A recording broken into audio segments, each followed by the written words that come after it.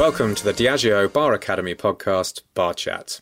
This is your host, Tristan Stevenson. Today I am joined by Dr. Nick Morgan and Becky Paskin. Nick has 30 years' experience in the Scotch whisky industry as the former head of whisky outreach for Diageo and the founder of the Diageo Archive in Scotland.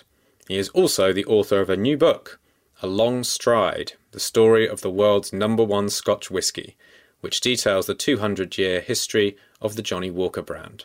Becky is a freelance journalist, formerly editor of The Spirits Business and ScotchWhisky.com, and she's the co-founder of Our Whisky, an organisation that promotes diversity in the whisky industry. On this episode, we discuss research techniques and archives, the history of Johnnie Walker right through to present day, where we discuss how the brand is adapting. We talk about the goals of Our Whisky and ways in which brands, venues and people can champion diversity in the whisky industry, and take a look at what the future might hold for the whisky category. Okay, I am here with Nick Morgan and Becky Paskin. Welcome. Hi. Hi, Tristan. So let's start from the beginning. Nick, could you tell us a little bit about your background in whisky and how you got into it, please? Sure, no, delighted. I mean, it's all an accident, as most things in one's career are. By training, I think you probably know, Tristan, I'm a historian. And I was approached to go down to London and talk to some people about a job at United Distillers. And United Distillers was the spirits business that had been formed after the merger of Guinness and the old Distillers Company that happened in 1987. And some people there decided they wanted to set up an archive, a historical archive. And I was in that archivist role for about three years, which was very entertaining. It was great fun doing that. And then a few years later, when Diageo was formed in 1997, I, much to my surprise, became Global Marketing Director for Single Malts. We had Joanne McKercher on, and you obviously popped up in conversation around the setting up of the archives. And it was, I mean, I've been to the Diageo archives a couple of times. Fascinating place. And I'd met Joanne a few times, but never really gotten to grips with what her sort of day-to-day activities were comprised of and the role of an archivist in general. And it's fascinating stuff. And it must have been so exciting at the time for you as a historian, and probably getting your teeth into a newer or newish subject of whiskey, especially, to be sort of setting this whole thing up. Yeah, I mean, it was a really interesting experience because, of course, as a historian, that's like becoming an archivist is like poacher turned gamekeeper. That's a good analogy. I like that. Well, it's very true, but I mean, I was very lucky that I had a team of professionals who I was able to employ who helped me. Although I have to say, not as big as the team that there is there now, which is an astonishing. I think there's 6 full-time archivists or something. Which is a remarkable investment on behalf of Diageo in its history. But of course, now where Joe works with Christine McCafferty, who's the sort of senior archivist in charge, is the biggest collection of historical material relating to alcohol beverage in the world. It's an astonishing place. Amazing stuff, and growing all the time. And this is the thing that it always amazes me. It's like, by the sounds of things, the team there are just constantly on the lookout and acquiring new things or being offered things from all over the world, stuff they didn't even know existed. Yeah, I mean, although even the best archive is only a fragment of the past, it's impossible. It's one of the things that archivists are very well trained in doing is throwing stuff away, because that's what you have to do. The idea that you keep everything is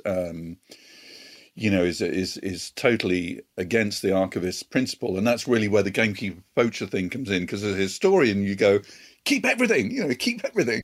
But that's just not possible, whether it's a business archive or the National Archives in Edinburgh or in London. You have to select and just try and keep a representative sample, of what you can to tell the story of the past.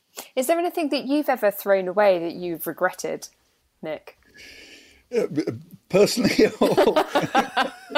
I regret getting rid of a lot of vinyl about 10 years ago, actually. That's a different story altogether. No, because actually I couldn't do the throwing away bit when I was working in the archive. I left that to the people that knew how to do it. I just didn't look, really. It was not what I wanted to see. I mean, the regret is And I realised this working on the Johnny Walker project that I sort of finished last year. The regret is that stuff has been thrown away in the past, and as you work through an archive, it's only then that you actually realise what's missing. And actually, an even worse example of that, Becky, was in Brighton, in the archives that are by the football ground, the new football ground. Really nice building, and in there they have a collection of papers from Sir James Stevenson, who was a director of Walker's in the early 20th century. Very, very important man, not just for Johnny Walker, but for the whiskey industry in general and British politics, in which he became heavily involved. And the stuff that they have there is a fragment of his personal papers. But the first thing I read, the first file I opened, and the first thing I read was a copy of a speech that he'd given, talked about the fact that he'd kept diaries for the whole of his business life. And none of these diaries have survived. And you just read that and your head falls on the bench, it's like, oh Lord. That's in the book, isn't it? In the opening. I think I mentioned that, yeah. Prologue, yeah. Yeah, you just get that kind of what if I had access to all of that information thing. And then knowing that it did at one time exist, but now it's unobtainable. And, it's interesting because when people keep diaries, they sort of keep them for a reason. And very often what happens is that their children or grandchildren, whatever it might is, look at the stuff and maybe read it and go, oh, I don't think people really ought to read that bit. Or they just go, no one's interested in this, we'll just chuck it out. And yet I can tell you there would have been a book of its own if Stevenson's diaries had survived, Yeah. Have you been to the archives up in Scotland before, Becky? I have, yes. I think a couple of times now. Not really ever to do any research of my own. In fact, never to do research of my own. It's just to have a nose around and uncover things and be shown this bottle or that bottle, and have a wander around the moving shelves of documents and look at old photos, and just incredible. I mean, the one that gets called out the most is probably the old Highland bottle of whiskey that has a snake in it. That obviously stands out in everybody's minds when they go to the archive. Is like this incredible precursor to Johnny Walker, which is just probably the oldest. Is it Nick, the oldest artifact in the archives, or the oldest bottle in the archives? No, I don't think it is, because I think they've got some. I think they've certainly got some gin stuff. Yeah, there's a flagon of Gordon's, I think, that is the oldest. Predates that. And I think it's the oldest Johnny Walker bottle, though, maybe, yeah. Yeah. It's got a snake in it, and I never quite got a conclusive answer for why there is a snake in this bottle. Someone suggested that the first run off a still, maybe you should bottle it with a snake for good luck. Do you know, Nick? I don't know. So if you go to in the good old days when you could travel and go and museums were open and you could visit museums, there are lots of lovely little local museums in the north of Scotland, around Udderpool, places like that, and a couple are actually in old schoolhouses. And that was actually the first time in one of those, the first times I saw snakes in a whiskey bottle. And it was very common in Scotland, and probably in England as well, for teachers to collect snakes as samples for their pupils, and you put them in whiskey to preserve them. So it's just like a medical piece of a body that might be put in formaldehyde or something, and instead of using formaldehyde, they just put them in whiskey. So I've seen shelves full of these old whiskey bottles with grass snakes and adders and all that sort of stuff in. Talisker, they had a couple of old Talisker bottles where they had fished snakes, water snakes, out of the worm tubs at the back of the distillery, and they just got stuck in a bottle and kept in the manager's office for some reason, That's hilarious. So it's less about sort of, approving the whiskey or christening it than it is just preserving snakes for educational reasons. Preserving snakes, I think, yeah. Well, there's a few distilleries that have got fish living in like the water, like they've got a sort of lake at the front or whatever they're pulling water from. That's not uncommon. And tomatoes. I can't remember which distillery it was up north that had a famous tomato farm at the back of it that used the warm water from the old production water that went into to make off-season tomatoes. I think it's still there, actually. Oh, that's cool. Yeah, I like that. And like the swimming pool at Bowmore, of course, which is heated by heat exchange with the distillery as well, which is very cool, actually, very cool. So, Nick, you've written a book, which I will confess I've only read half of. That's not bad. It's been not bad going, is it? Only because it's been a bit of a kind of crazy year so far for reading. I've had so many little things on the go that I wanted to get through, and I started yours back when it first came out, November time, was it? Your book? Yeah, end of October. Yeah. Yeah. So anyway, I'm only halfway through. I'm going to finish it. Do you want to tell us a little bit about it? It's called The Long Stride. Long Stride. Yeah. Well, it was. The book was written to coincide with the celebration of bicentenary of John Walker and Sons, Johnnie Walker.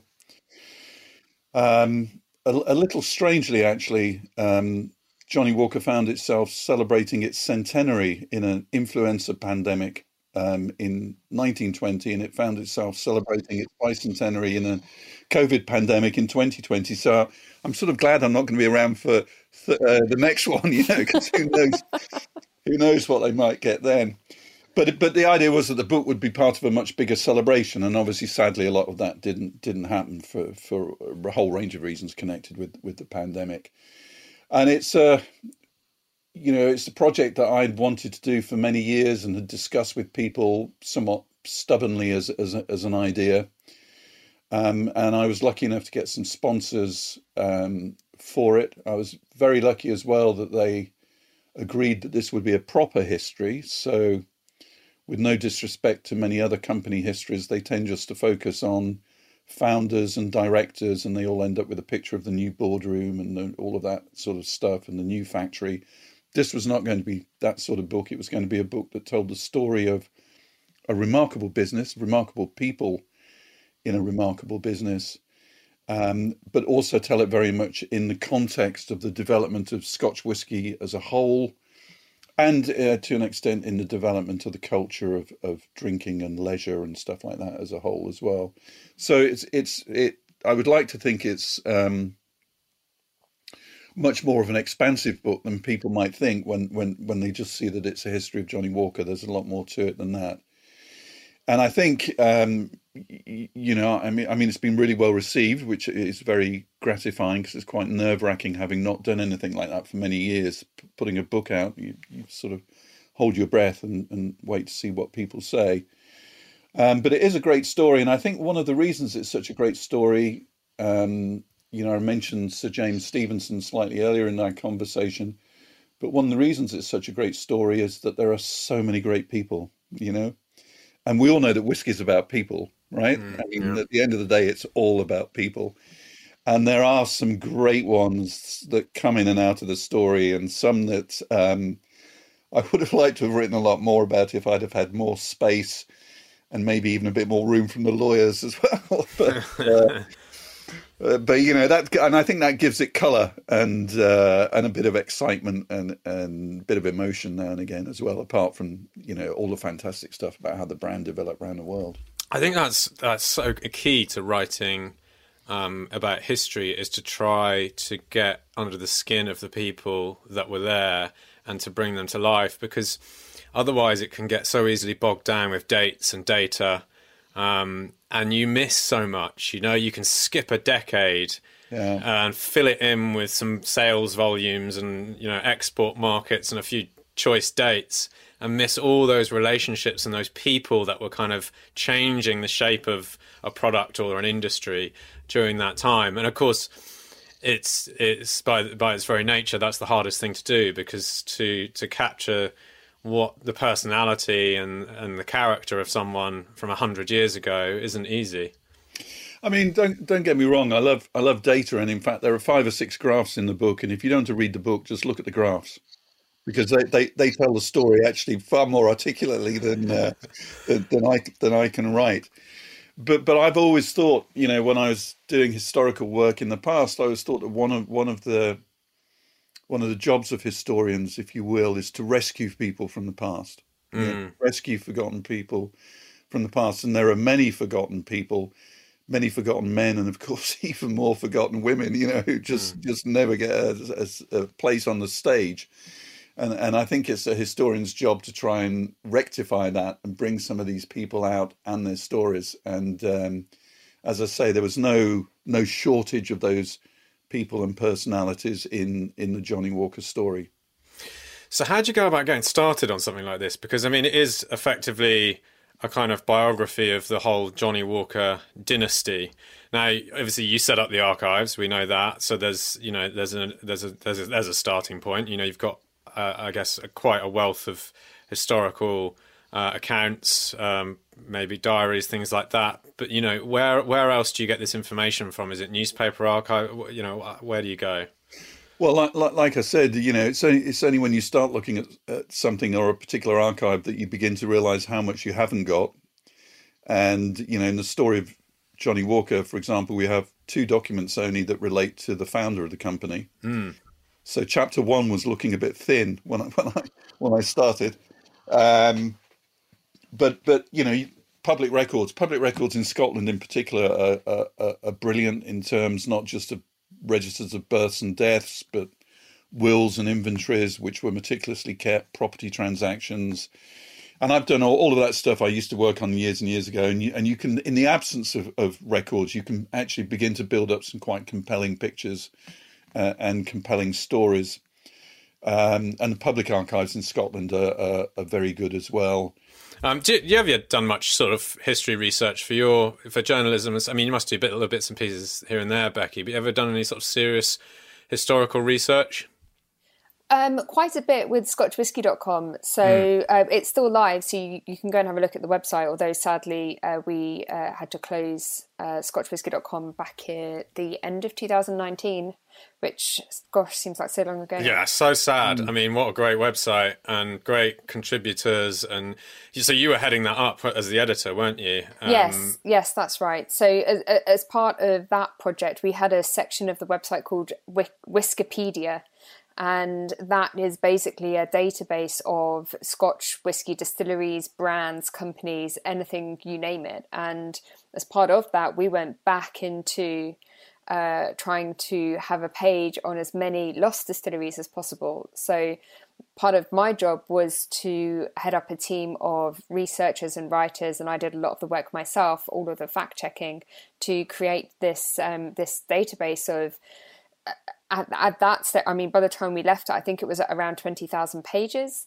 And we also had we had plans for this bottle library, which I think always had a holding page.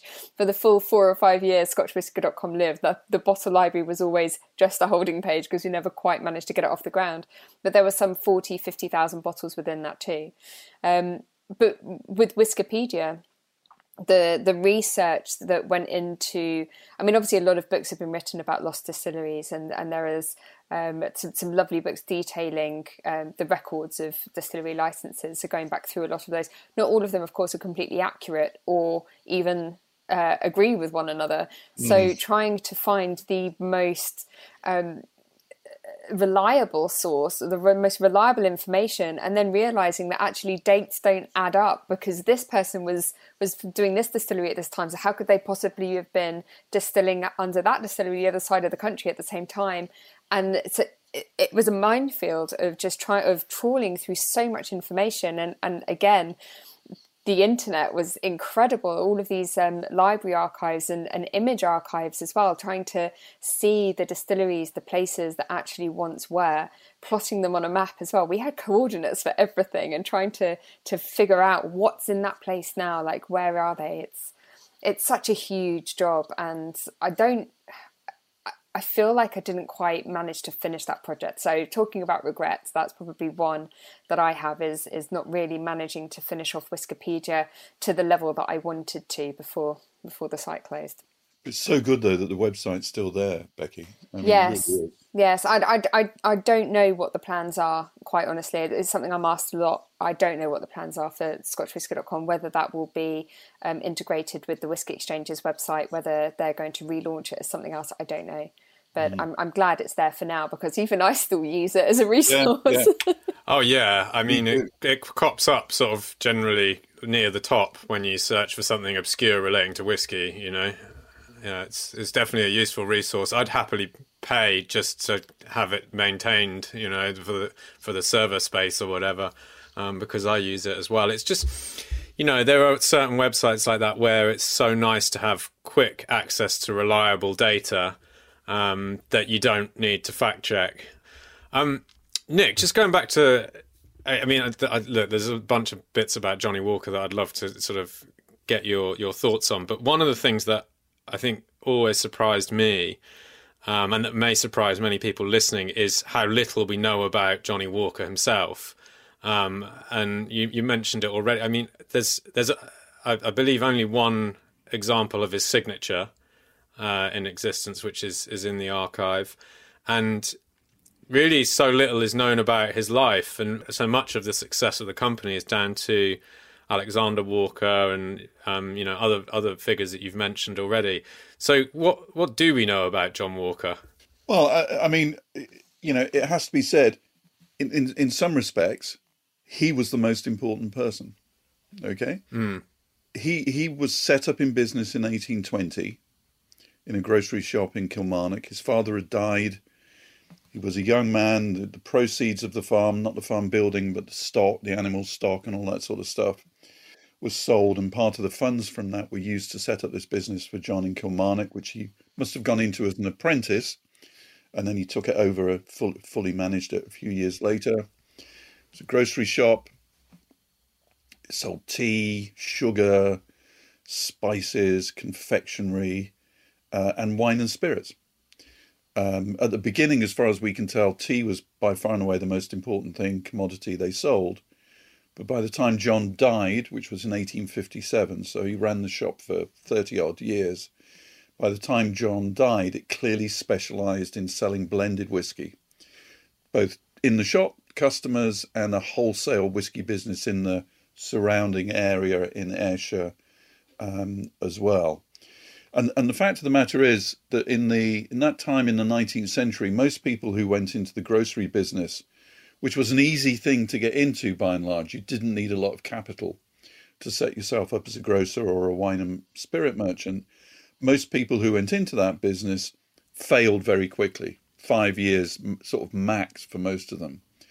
So the fact that he kept that business going for 37 years or so, the fact that he handed it over to his son with this vibrant blended whiskey business, which was a new thing and was just the coming thing. I mean, it was just the moment for Alexander Walker to go into that business in the late 50s, was a remarkable achievement. But he was a very shy man. He was a very shy man. And in fact, he had a reticence about him, which his whole family shared. So, very often when people talk about blended Scotch whisky and the history of it, it won't be too many sentences before they start talking about the whiskey barons and about Tommy Dewar, flamboyant, self-promoting publicity seeker, a sort of Richard Branson, of his age. In fact, probably more famous, relatively speaking, than Richard Branson is in his time. I mean, Tommy Dewar was a rock and roll star, as far as the world was concerned. James Buchanan, these sorts of people, spending money, conspicuous consumption, racehorses, works of art, blah, blah, blah. The Walkers didn't do any of that. They didn't do any of that. They were quite dour people. Thrawn is a word that describes a certain Scottish outlook on the world. And the Dewars used to describe the Walkers as thrawn. I mean, they really didn't get on, these families. Thrawn. I don't know what the definition of thrawn is, but it almost doesn't need defining. You can kind of tell what it means. Bloody-minded. but the Walkers had to be thrawn because that was where they got the resilience that built the business. I mean, it was a determination to succeed. And remember, they were sort of a couple of generations before these big competitors who turned up at the end of the 19th century. So the Walkers, in a sense, were like the old men of whiskey by that point, which was also what the Dewars used to call them. So with the whole sort of celebrity thing that surrounded like Buchanan and Dewar, Tommy Dewar. By the way, I think one of the first times we met, I remember you giving a presentation about barons of blending, and you started it with a picture of Tommy Dewar sat on a camel in front of the pyramids.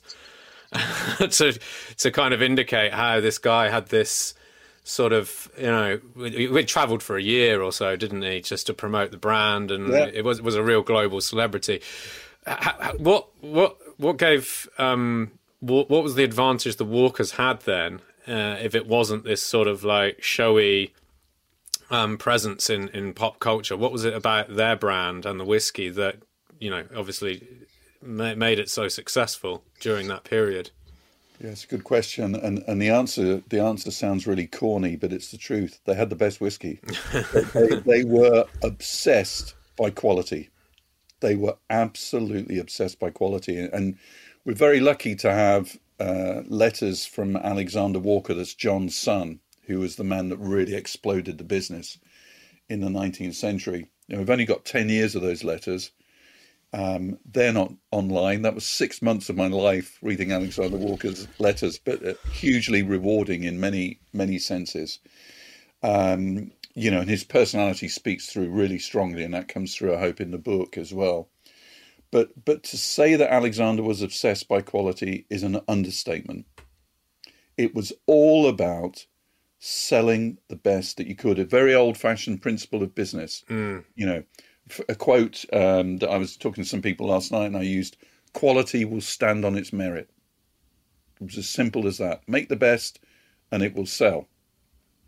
And that was the business principle. And behind that went a whole lot of quite revolutionary things. I mean, in 1881, Walkers sold 50,000 12-bottle cases of whiskey, or they exported 50,000 12-bottle cases of whiskey. That's a lot of whiskey, right? 10 years later, they were selling double that. And they were trying to maintain quality when you're scaling up, and when you're having to bring in whiskey from distilleries that you've never dealt with before, that you can only do because people are starting to build railway lines and things. It's all, everything's changing, everything's growing. It's going, and they're trying to keep up. And quality is what they wanted to sell. And so the other thing they did, and Alexander's son, also Alexander, one of his sons in the business, Sir Alexander Walker, spent most of his time just buying whiskey. They bought up whiskey stocks because they knew if you wanted to sustain the quality of blends. I mean, today Johnny Walker talks about having 10 million casks of maturing whiskey in Scotland, right? No one's got any more casks of whiskey than Johnny Walker. They were saying the same thing at the end of the 19th century. They had the most whiskey. That was how you guaranteed quality. In the end, they went into advertising as well, and when they did that, they did it better than anyone else as well. But they shied away from publicity. It was about what was in the bottle. Yeah. What were they selling back then exactly? Because this is before the introduction of all the different coloured labels and everything. So was there a core product, or was there a range of products?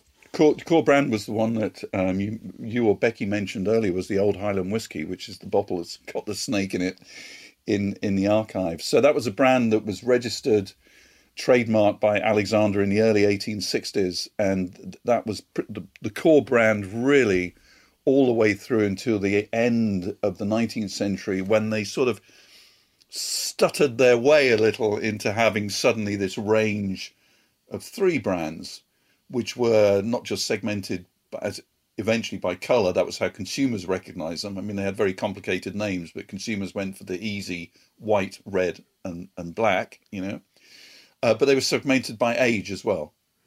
And the fact that Walker could do that was all down to the whiskey stocks that they had, because no one else did it at the time. And no one else in the world of Scotch whiskey has had a 12-year-old deluxe like Johnny Walker Black Label for that length of time. So moving from Old Highland whiskey into that range of 3, segmented by age, the beginning of the 20th century was an absolute game changer. And people talk about first mover advantage, in different categories and stuff. It's business historians love talking about it. Well, believe me, that range was real first mover advantage. It's a bit like when United Distillers launched Classic Malts of Scotland, six malt whiskies and all together in a plinth, game changer for single malts, game changer for single malts. And that was the impact of moving from 1 brand to 3 for Johnny Walker. And then, because Gold Label, that was the creation of Sir Alexander Walker, right?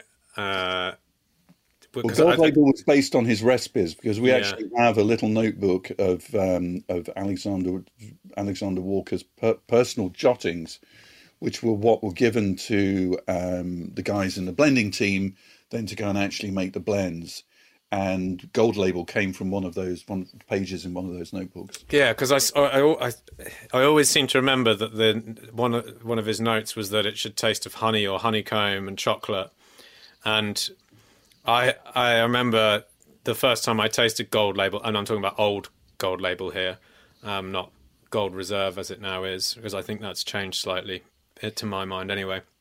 And I remember thinking, wow, this just tastes of honeycomb and chocolate. How unbelievable is that the idea of the concept of this whiskey was penned, 100 years ago or whatever, and it's still sort of transitioned through and still tastes that same way. Although I suspect Clynelish Distillery had something to do with the maintenance of that particular flavour profile, because it was a big component of Gold Label, and it does have honeycomb kind of notes to it.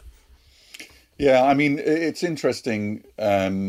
Both the first Alexander Walker and his sons were really good on flavour. To be honest, I'd be surprised if he wrote honey and chocolate, but he would have thought it for sure. and you can see when you look at the jottings in the notebook, you can almost tell what these things are going to taste like. In fact, Jim Beveridge and I were talking about this last night. The Johnnie Walker Blender, Master Blender, we were doing a thing for some people, and we were talking about those notebooks and how important they've been, sort of not just from a historical point of view, but for the blending team to look at and understand how Walker put their blends together, which was all about pre-vattings and building blocks of flavour. And that's still very much the approach that the company uses now when it's dreaming up new blends, whether they're really expensive new blends or more accessible new blends. It's about building blocks of flavour and combining those to deliver the flavours that you've got in your mind, which is what the blender's always thinking about. I know what this is going to taste like. How can I arrive at that end product? So when they're putting these notes down, is it more a case of categorizing the profile of a distillery to kind of meet this sort of desired final outcome? Not even distillery, Tristan, because I mean it's funny, and we were talking about this last night as well. People today love to talk about the irrelevance of whiskey regions. Yes. And I think people have got some mixed up ideas of what whiskey regions meant in the 19th century, because they were everything in the 19th century. Whiskey regions were the way that the business worked, because there was a whole commodity market for the sale of whiskies from different distilleries.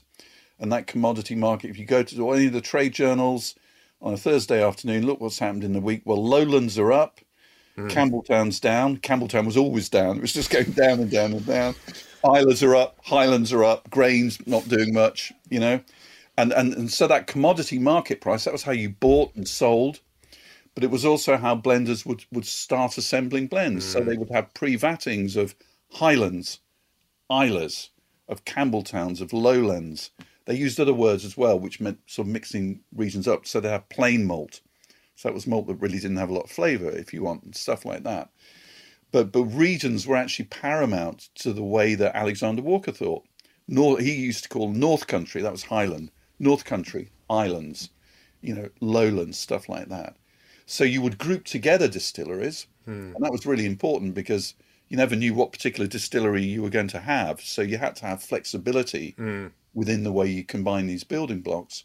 You group together distilleries, pre-vattings, and then, as I say, you knew the taste that you wanted. So then it was about balancing these pre-vattings. And of course, also at that time as well, thinking in a quite sophisticated way about the wood that you've used. And of course, also the age as well. So you've still got all these other variables coming into play. Yeah, so it's less in a sense of like being able to summarize what the blend tastes like in terms of flavor notes, and more in an understanding that I know I need 10% Islay, I know that I need 40% Highland, I know I need X percent of this other thing, because those ingredients put together create my blend. Absolutely. It's really cool, isn't it? I just find it fascinating to understand, because What do you? It's important to remember this is like a relatively nascent industry at that time as well, right? I mean, it's because blending was illegal for a long time, right? Well, no, you have to be careful on that point. It was legal, and one of the things I talk about in the book is that people were blending grain and malt whiskies way back before continuous. Everyone thinks it all starts with the continuous still, in Aeneas coffee. People were making grain whiskey in pot stills, and it was being blended with malt whiskey very deliberately. And in fact, those very early blends have got almost the same proportions of malt to grain as we use today. So that sort of hasn't changed. Really? Yeah. None of that's changed. What the law prevented was doing it in bonded warehouses when you didn't have to pay duty. So trying to do it on a big scale was so expensive, it was prohibitive. When the laws changed in the 1850s, across a whole number of different things, and you can blend whiskey and bond, suddenly, the industry takes off because you don't need that huge amount of capital that you would have needed, that you would have needed in the past. But even then, as Alexander Walker's letter books show from the 1880s, they're struggling to keep up with demand and finding the ability to produce consistent blends with the different ingredients they need as they're scaling up and scaling up and scaling up. So, when was blending perfected? Well, possibly the 1920s or 1930s. I mean, it took the idea that suddenly someone was said, I've got blended whiskey and it's great. It's never going to change. It's evolving all the time in a way that it's still evolving today for a whole range of different reasons. Talking about evolving, I'd really love to see how grain whiskey that's been distilled in a pot still in Scotland fares today. And I can imagine it probably had a richer, more fuller flavour than the grain whiskey that we're used to now, which is obviously done in column still. So a lot of that flavour is stripped out during that process. So grain whiskey, I mean, at the moment, we're really only seeing the likes of rye being released as a single grain, as a grain whiskey that's been done in a pot still. But I'd really love to see how the likes of corn comes out. Yeah, there are corn. I mean, there's corn whiskies in the Nick's US. got a look on his face though, which makes me think Diageo's done this and he's tasted it already. No. Although you have to just imagine Diageo's done everything anyway. Yes, of course they have. But no, what I was going to say is, I mean, because probably what you're talking about with those pot still grain whiskies is something like Irish pot still single whiskies, But the reason I was grinning was something that I found I think it's from the 1860s or 1870s, because the lines in the 19th century between Irish whiskey and Scotch whiskey were not as tightly defined as they are today. In fact, they were distinctly blurred in many, many respects. And John Haig claimed there was a sort of dispute going on between Scottish distillers and Irish distillers. And John Haig at Cameron Bridge put out these adverts all over the country, claiming that he made better Irish whiskey in Cameron Bridge than the Irish could make in Dublin, and he was making it in pot stills. He calls it pot still whiskey, pot still Irish whiskey. So you can taste, if you want to call it grain whiskey, I mean, all over America made in pot stills now, of course. There's corn whiskies and wheat whiskies and any type of grain you can imagine, even new hybrid grains being produced in pot stills. So I guess that they would be an approximation. The only problem, of course, is that most of them are being put into virgin oak. So that's going to distort, the taste as opposed to something put in a refill cask.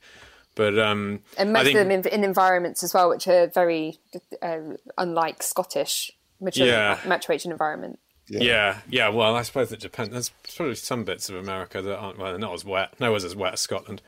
But don't imagine, Tristan, that a lot of Scotch whiskey wasn't put into virgin oak in the 19th century. Well, yeah, it was. I knew I'd trip up on that one. And that yeah. Well, I mean, of course, there wasn't so many bourbon casks knocking around, I suppose, to be putting whiskey into. So you've got to get the oak from somewhere, right? And if someone hasn't used it before, it would have been a lot more sherry casks, right? Well, proportionately, there was some sherry casks, but the sherry trade in the UK collapsed in the 1870s. So come the 1890s, which was just the point when Scotch whisky distillers wanted loads of sherry casks, you couldn't get them. You just couldn't get them. Yeah. Yeah, so I mean, this is the thing, isn't it? You obviously didn't get to chapter 5. Oh, I think I probably did, but it might have been before Christmas, and lots of other stuff's gone through my head in the meantime. I tell you what, I wish my recollection for things that I read is getting worse and worse. I'm not even sure why I bother anymore. I only really get to know that thing for about the sort of 5 minutes that come after having read it, and then it's gone, it vanishes. I blame homeschooling. So talking about Walker sort of present day and like where we've come to now, how do you sort of, I'm interested to get both of your opinions on this really. Where do you sort of see it sitting in the scheme of things, and how do you see that the sort of business has changed, and how is it still the same? Well, I guess it's interesting because the film that came out around the same time as you launched your book, Nick, I think really answered this question well. In the UK, I think we can, and Nick, in many tastings I've had with you, this is something that you've mentioned quite a lot. In the UK, we seem to have a very sheltered view of what Scotch and what whiskey means to us.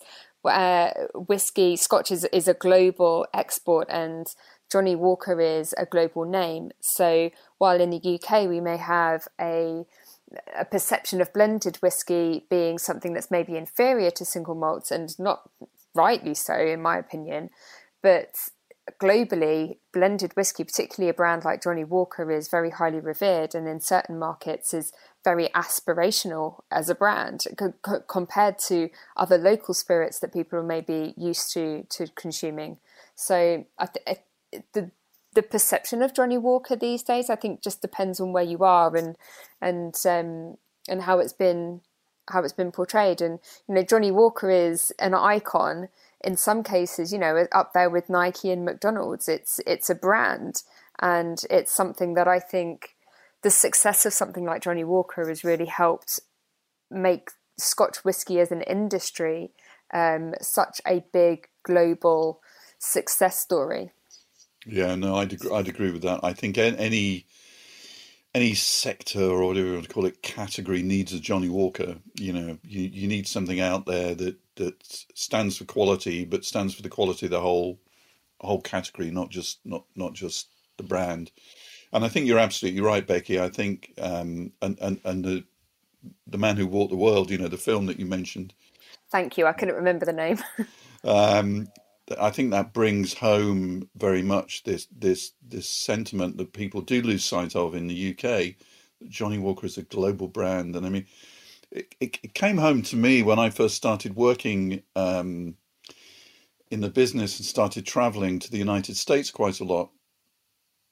And you travel into the United States in the old days, the customs guys there could be a bit fierce. They no doubt about it, be a bit fierce. But I learned very quickly that if you told them who you worked for, and in my instance, I always said Johnnie Walker. I didn't say United Distillers or then DO, so I worked for Johnnie Walker. The conversation was entirely different. It just flipped on its head. Have you tried that black label, or is that blue as good as they say? Chit chat at customs, off you go. It was great, and I think that and anywhere in the world it's the same. You mentioned Johnnie Walker, people treat you entirely differently, and that's because the brand is held in such respect, in such awe. In the film they show it being used in sort of quasi-religious ceremonies and heaven knows what. It's just this massive thing, and it is built. I'm going to go right back to the history because that's where it's important. It's built on the promise of quality, and it's also built on the promise of sort of value for money, from red label all the way through to blue and beyond. If you want a global brand of whatever it is you're selling, you have to have that guarantee of quality and maintain it. And I think that's why you got 10 million casks of maturing Scotch whisky and so on and so forth, because it all comes back to that at the end of the day. Yeah, I tell you what, if anyone's listening to this and wants to get a bit of Johnnie Walker inspiration, obviously besides buying Nick's book, which it might take you a few hours to read, if you want to do something that's only going to last 3 or 4 minutes, but really get you inspired, I would advise looking at the video that Robert Carlyle did for Johnnie Walker. I think that's called The Man Who Walked the World or something as well. Google it, it's on YouTube. and it's 3 minutes long, and it's like it's a Johnny Walker history compressed into about 3 minutes, all taken in one single Steadicam shot up in the Highlands of Scotland, and you get to see great Scottish actor tell you this story, and it's sort of illustrated with just a handful of props and a bagpiper. Did you have something to do with the creation of that, Nick? You probably did, didn't you? Well, I sort of helped because a lot of the words in there was stuff that I'd worked on previously, but it was that the handiwork of my former colleague David Gates, and the remarkable thing about it is that it was only intended as an internal sort of morale building video. That's what David wanted to do. He wanted to sort of get the business internally behind Johnny Walker and have some belief in the brand.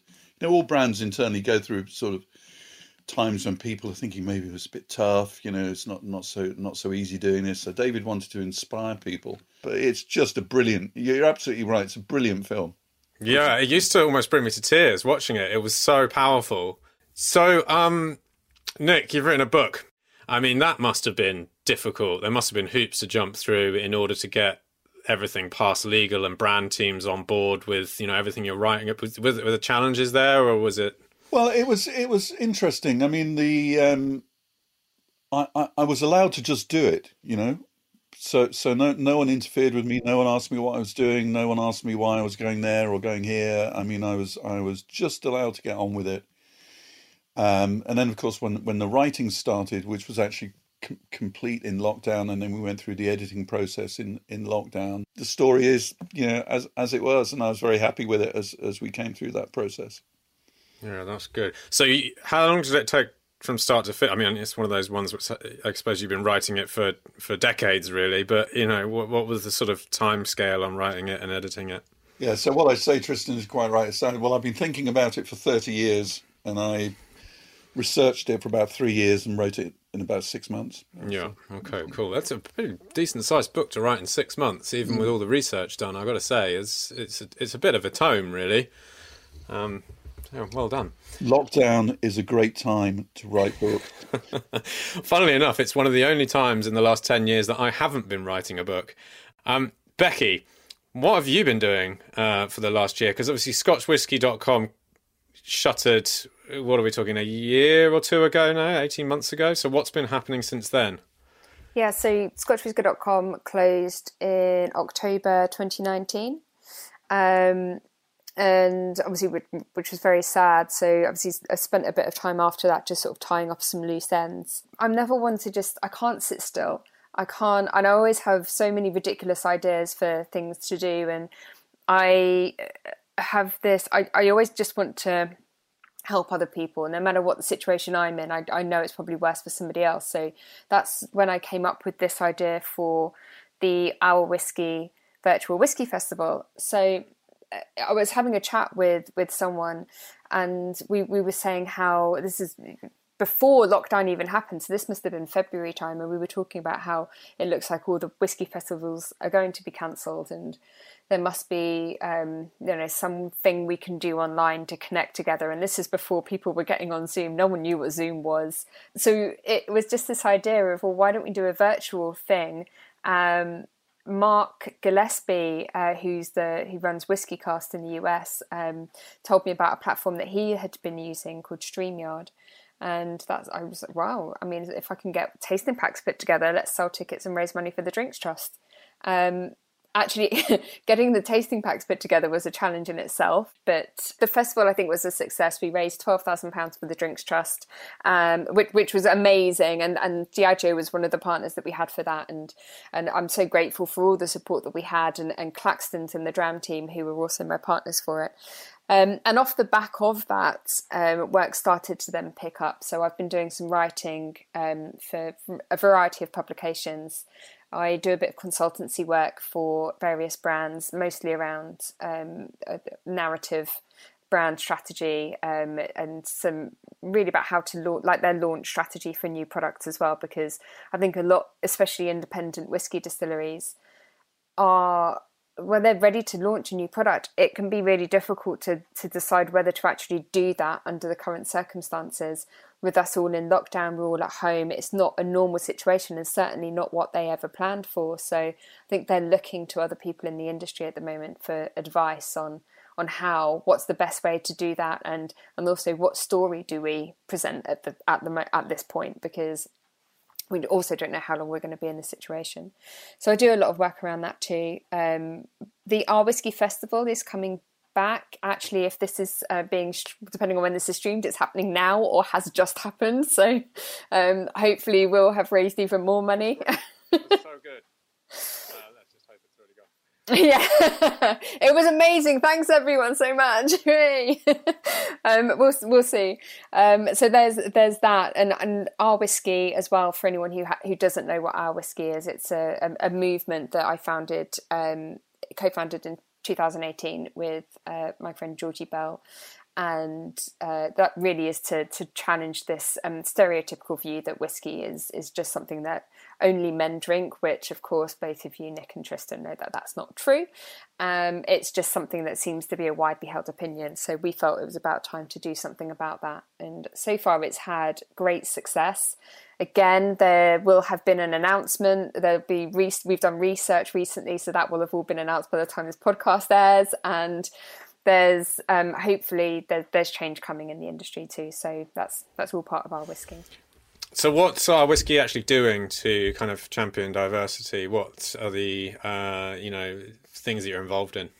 So far, Our Whiskey. So we started off as a movement just to try to, just on social media, to showcase the women and people within the industry who maybe don't get shown enough in marketing when brand stories are told. So we wanted to really just show not just the industry but the world that this is a drink that anybody can enjoy regardless of gender or ethnicity or background.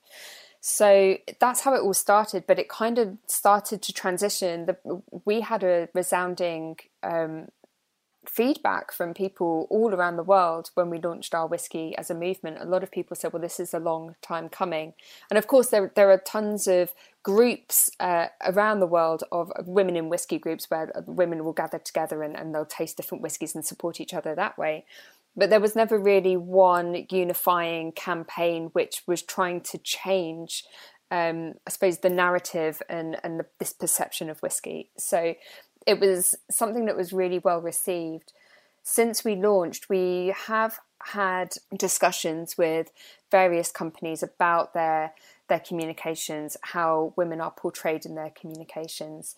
And we've done a few seminars as well at various conferences, highlighting exactly what the issue is and how it can be changed, and all in a positive way. And it's very, very simple. That I believe that the issue can be addressed in two ways. One is by trying to encourage more women into the whiskey industry to see whiskey as providing a career opportunity for them, whether that's in production, so blending or distilling or warehouse management, or whether that's in communication, so maybe it's in the marketing team or as a brand ambassador or even a writer, for instance. I think that's a really important way that we get more women into the industry. But the other way is to show those women in brand marketing and to try to encourage companies to market their products not just to the same white men that they have done historically. And Nick obviously will know this, that historic whiskey marketing, this is kind of a hole that the Scotch whiskey industry has dug for itself, and something that I know a lot of people have referred to. As a product, it's always been aimed at men. But a lot of women still enjoy whiskey. It's just this perception is still hanging around us. So I feel like the way to combat that is to just not necessarily target women. I'm not talking about creating a whole female-led campaign, but just include women in the conversation when you're marketing a product, when you're creating advertising, to include women within the conversation in normal situations, just enjoying a glass of whiskey alongside another man or maybe some other people, just in a group situation. Just have a woman in the narrative, because that's something that's generally lacked over the last few decades, as we've seen. But I think those two areas combined together will help change the narrative. And I think it is slowly changing, and whiskey companies are waking up to it. And I actually think, Diageo and Johnnie Walker are some of the strongest brands and companies that are doing really well in this area. I think more needs to happen, and I think change will happen slowly. It may not be in our lifetimes, but we'll get there. I think I've seen a lot of change and a lot of positive change in the last few years. We have a little way to get to where we should be or need to be, but I don't have any reason to doubt it won't happen in our lifetimes. I think the pace of these things, is quicker than you perhaps perceive living through it. I just think about how much change has happened in the last 10 years. I mean, I see all the time now brands celebrating their female employees, female blenders, distillers. It's not something that's hidden away anymore. It's a lot of brands, I'm not saying everyone, but some brands really treat their female ambassadors as prized assets amongst their activities. And I disagree. I think the female brand ambassadors, distillers and blenders are wheeled out at times to suit the brand, but the regular marketing and communications still is aimed at men and only features men. And actually, again, at the time this podcast has come out, we've just done a huge body of research which just proves that. Okay, so what you're saying is that you think that the female ambassadors are sort of being used as a kind of marketing tool rather than being celebrated as the employees?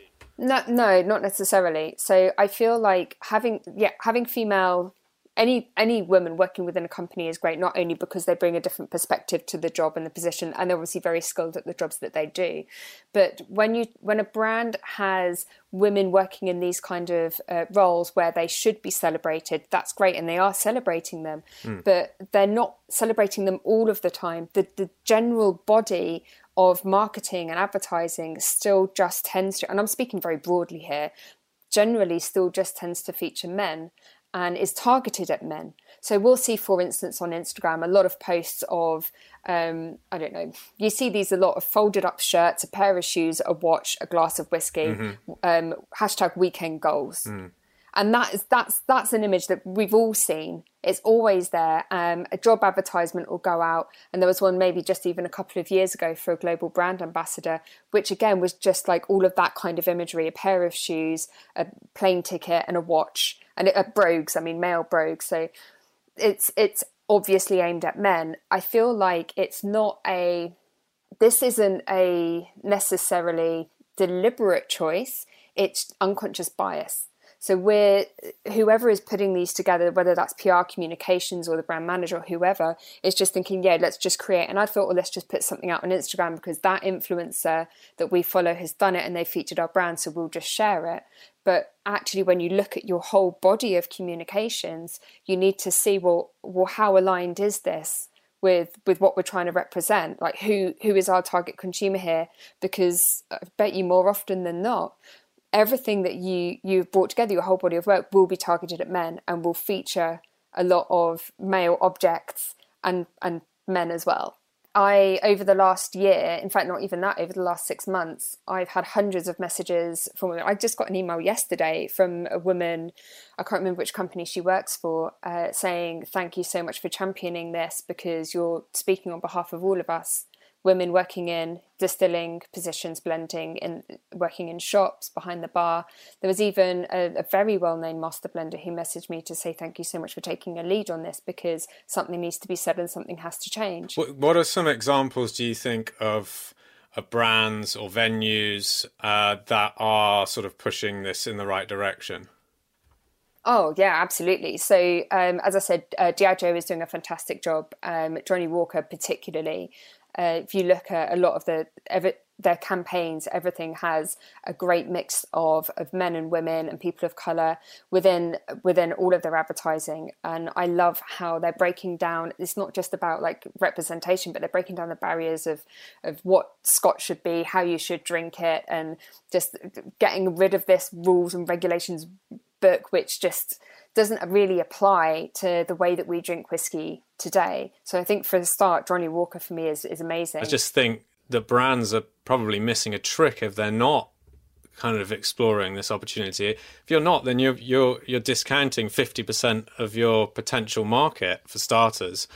And if for me, I think whiskey is not a gender specific spirit. It tastes great, and if you're of the mind that you don't like it, then that's fine if you've tried it. But if you haven't tried it, whether you're a man or a woman, it's probably because you've in some way been fed this idea that it's not for you. You're not old enough, you're not male enough, you're not white enough, whatever it might be. Yeah. And that's actually something I come across quite a lot. And when I mean down in Brighton, where weirdly, there's a huge number of drinks writers in Brighton. It's bizarre. Like, we all seem to be living here on the south coast. I don't know what it is. Maybe it's the sea air or something. I don't know. It's making us thirsty. You're just dehydrated. Yeah, exactly. But there's a lot of my friends on the south coast actually don't drink whiskey. And so I actually, with the number of bottles I get sent out for review purposes, I don't know what to do with, because none of them drink whiskey. And the majority of my female friends and even strangers down at the gym, when people know what I do, their first reaction is, oh, really? Whiskey's a man's drink though, isn't it? Do you like it? Do you even like it? And that's their genuine response. And I have to say to them, do you think if I was a man, you would have asked that? And I'm like, well, maybe. No, probably not. But they also don't like whiskey because they think that it's a product that's not for them. They don't see it marketed to them, so they just don't consider it. It's not on their radar. And I had a really interesting conversation with a female friend of mine who said she doesn't like whiskey, it's too strong. I said, okay, but do you drink gin? She goes, yeah, gin and tonic. I go, okay, well, Scotch is 40% ABV and so is gin. She's like, oh, really? Yeah, but Scotch is a brown drink. I was like, okay, do you drink rum? Oh, yeah, rum and coke. Yeah, okay. Same thing. And it's brown. And it is a perception around whiskey that it's hard, it has to be drunk neat, and that it's only something for men to drink in an armchair in front of a roaring fire. And the whiskey industry is doing a huge job of trying to change that perception. A lot of work has gone into trying to change that perception. Probably millions of pounds has gone into changing that perception. So I think the more companies that can get behind this idea of trying to showcase whiskey as a drink for everybody, the better, really, because it appeals to more people. It's quite interesting that these ideas, are so ingrained in the minds of I don't know what you want to call them, consumers, the general public. Now, some of that undoubtedly has come from whiskey marketing, but I don't think actually all of it has. And certainly in my time in the industry, I've seen whiskey marketing change enormously in terms of the way it appeals to different groups across a much more diverse spectrum than it ever did. And I think some of these ideas are sort of reinforced in society and in different cultural ways. So if you think of the way that whiskey is always represented in film, for example, Yes. And that's a huge cultural signal to people, and whiskey is always men. And normally something bad's going to happen after it's drunk, Yes. And, yes. and it's the same in EastEnders as it is in a movie of some sort. So there's a lot of cultural misrepresentation, I would argue, that needs to be overcome as well to get out of that position where either men or women have it somehow in their minds that whiskey is not the drink for women, Yeah, I totally agree. It's a huge job, it's a huge job. And you've got to ask, well, who has the power to make that change? And it all comes from the brands. It all comes from people in the industry. That's where the conversation has to start, because once the brand message starts to change, then the script writers and the producers, the production companies, the directors, the actors, they start to see whiskey in a different way and start to realise, well, actually, we're typecasting, we're being too stereotypical here. Women in film drinking whiskey are always shown to be badass or sexy or alcoholics, in the case of someone like Jessica Jones. It will start to change. And then as the media, also including here journalists who for national publications write very lazy articles about women in whiskey and continue to ask that question, what's it like to be a woman in whiskey? And the more that film and television and the media start to change their way of showcasing whiskey and who drinks it, that will then drip feed down to consumers as well. So it's this kind of like this, it all has to start with the brands. Yeah, I think bartenders have possibly a position of power in this as well. I mean, they have the ability to sort of shape the drinks that people are drinking, especially at the high end where, consumers don't tend to come in knowing what they're going to drink. They're served something from a menu that's been devised by the venue. When we opened Whistling Shop nearly 10 years ago, we put a single malt cocktail on the menu, which, I mean, it's difficult to imagine, but only 10 years ago, that was fairly outlandish. There were brands starting to kind of support the idea of their malts being mixed in cocktails, but it really wasn't, pervasive in any way. And a lot of people thought it was a bit extreme to be using malts. Anyway, we did this drink, which was basically a sour. It was actually designed by Ryan Chetty for Whistling Shop, and it was a sour with honey and lavender and lemon juice and a bit of vinegar. We did a shrub, a honey and lavender shrub into cider vinegar, and lemon juice, and effectively a sour, but sort of slightly more floral and slightly sweeter. Really, just kind of trying to champion these sort of Scottish flavours of the honey and everything. And it was a delicious drink. Like, there's just no two ways about it. It was tasty. And it ended up being our best-selling drink for the first year that we were open. And everyone was drinking it, everyone that came in. And we were taken aback ourselves. We were surprised at that time that we had women ordering this drink, who wouldn't normally order Scotch. And so what it taught us is that you can kind of, overcome some of these cultural norms and start to change the zeitgeist around spirits consumption, whiskey consumption, by looking at how you mix drinks and what form these drinks come in, and making them, I guess, seem more accessible. I mean, accessibility is such a big part of it. And sort of going back to blends, I mean, I guess it's where that comes in as well. I mean, you look at highballs and whether that's with soda or with ginger or whatever, these are super accessible cocktails, arguably more accessible than a gin and tonic, in my opinion, since they don't have that sort of bitterness to them. People who like to drink longer mixed drinks, male, female, whatever, I challenge you not to find a highball that you're not going to enjoy in one form or another, whether it's with a little bit of citrus in there perhaps to make it more like a fizz or a sour, or whether it's just with a nice long carbonated drink. I mean, you look at some of the new mixers that are coming out that are designed for brown spirits mixing. Yes, they're absolutely delicious, and these are drinks that you can order in a bar or drink at home.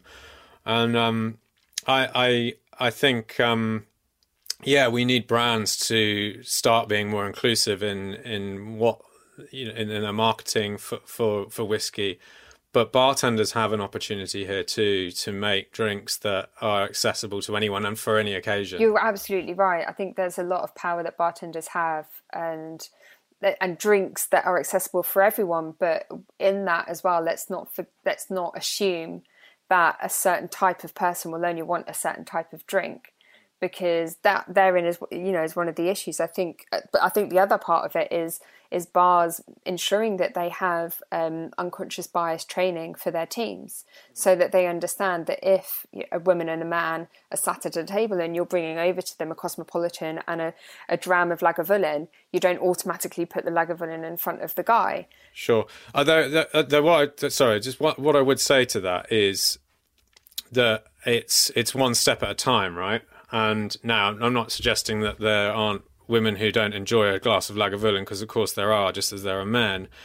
But if you are trying to attract more women if you're trying to attract anyone into whiskey, then I would suggest that probably the best strategy is not to go with a straight glass of cask strength, but to move them into something that's not dissimilar to what they're already drinking. So say they're coming from a beer background, I'd serve them a highball or something along those lines. If they're coming from a gin and tonic background, then a whiskey Collins or something along those lines. So what I'm saying is that cocktails and mixed drinks containing whiskey can be used as sort of transitional tools from other spirit categories or from wine or from beer. Yeah, as you said, that's all consumers, isn't it? They've got to find a find a path into Scotch or Yes. whichever Because a lot whiskey of they want people to aren't try. used to drinking spirits neat. Let's not forget 40% ABV is pretty damn high for people just to be sipping something neat. So there does need to be a kind of a hand holding in a way and sort of bringing them into that category and getting them used to the flavours. Yeah, sure.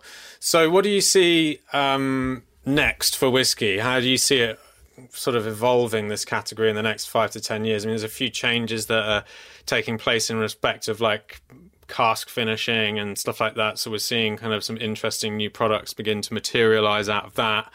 And then there's non-age statement and sort of what that means for the industry, especially, around blends, I would say, because non-age statement whiskies, malts are blending in much younger whiskey. They're sort of moving that flavour profile more towards that lighter style. So I'd be interested to hear you guys where you see this industry going in the next 5 to 10 years.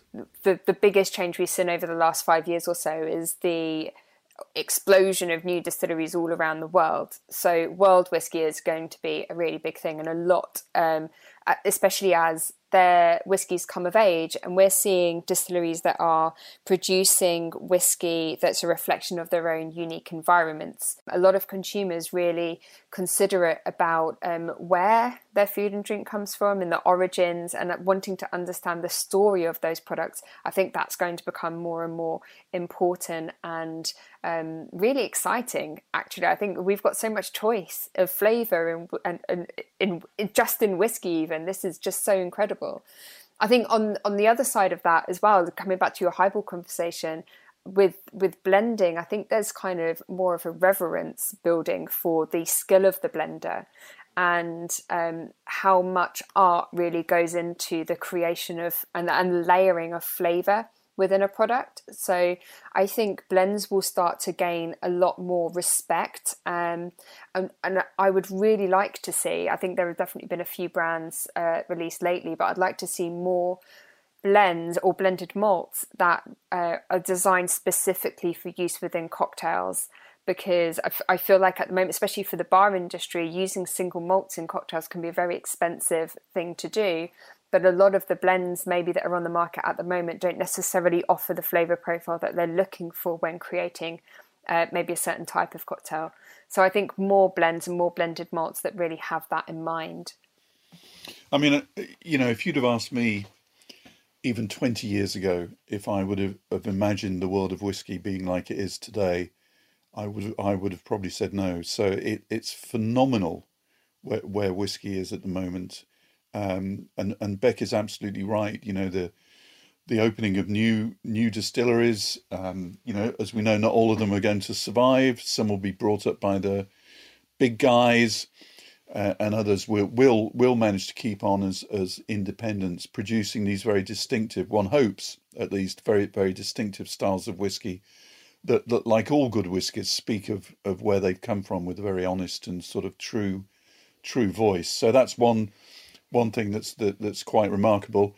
On the other hand, of course, I think it doesn't make it any easier for people coming into the whiskey category, because there's just so much going on now.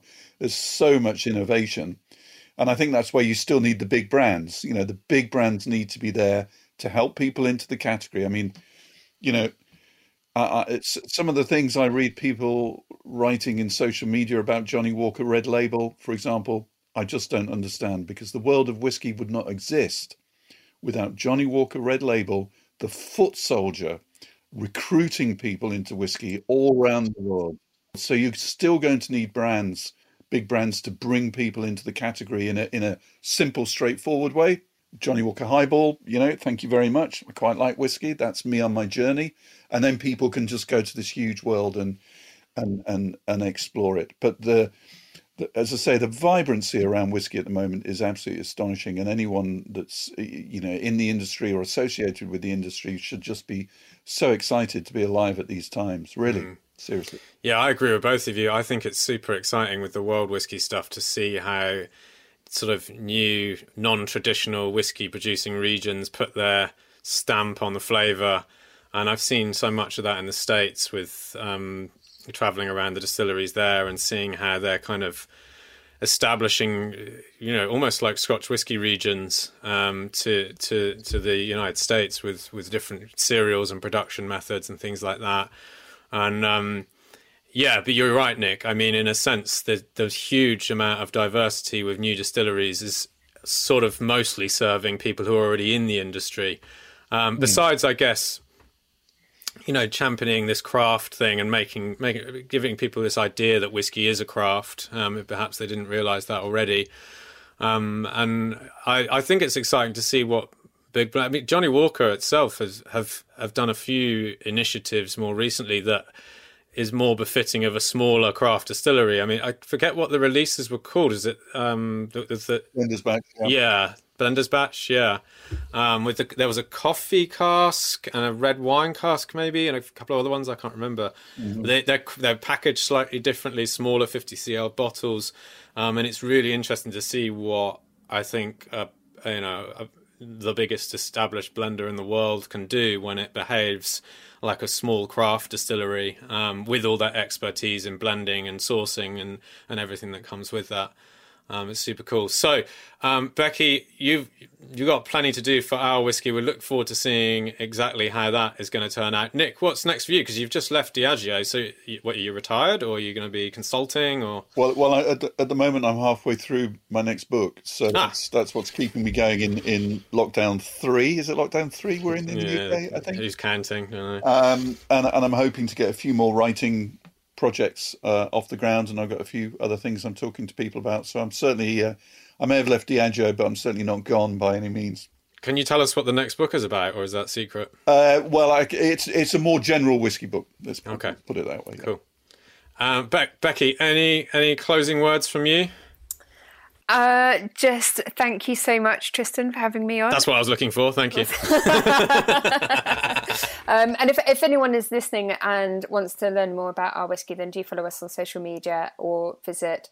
At the time of recording, ourwhiskey.com is not quite there yet, but hopefully it will be up and running by the time this podcast is out. Where can people find you, Nick, on social media? On Instagram, Facebook, and Twitter. I'm sort of around there. Nicholas J. Morgan. You'll find me quite easily. Great. Thanks so much, guys, for coming on, and thank you, everyone, for listening. Goodbye. Thanks for listening to the Diageo Bar Academy Bar Chat podcast.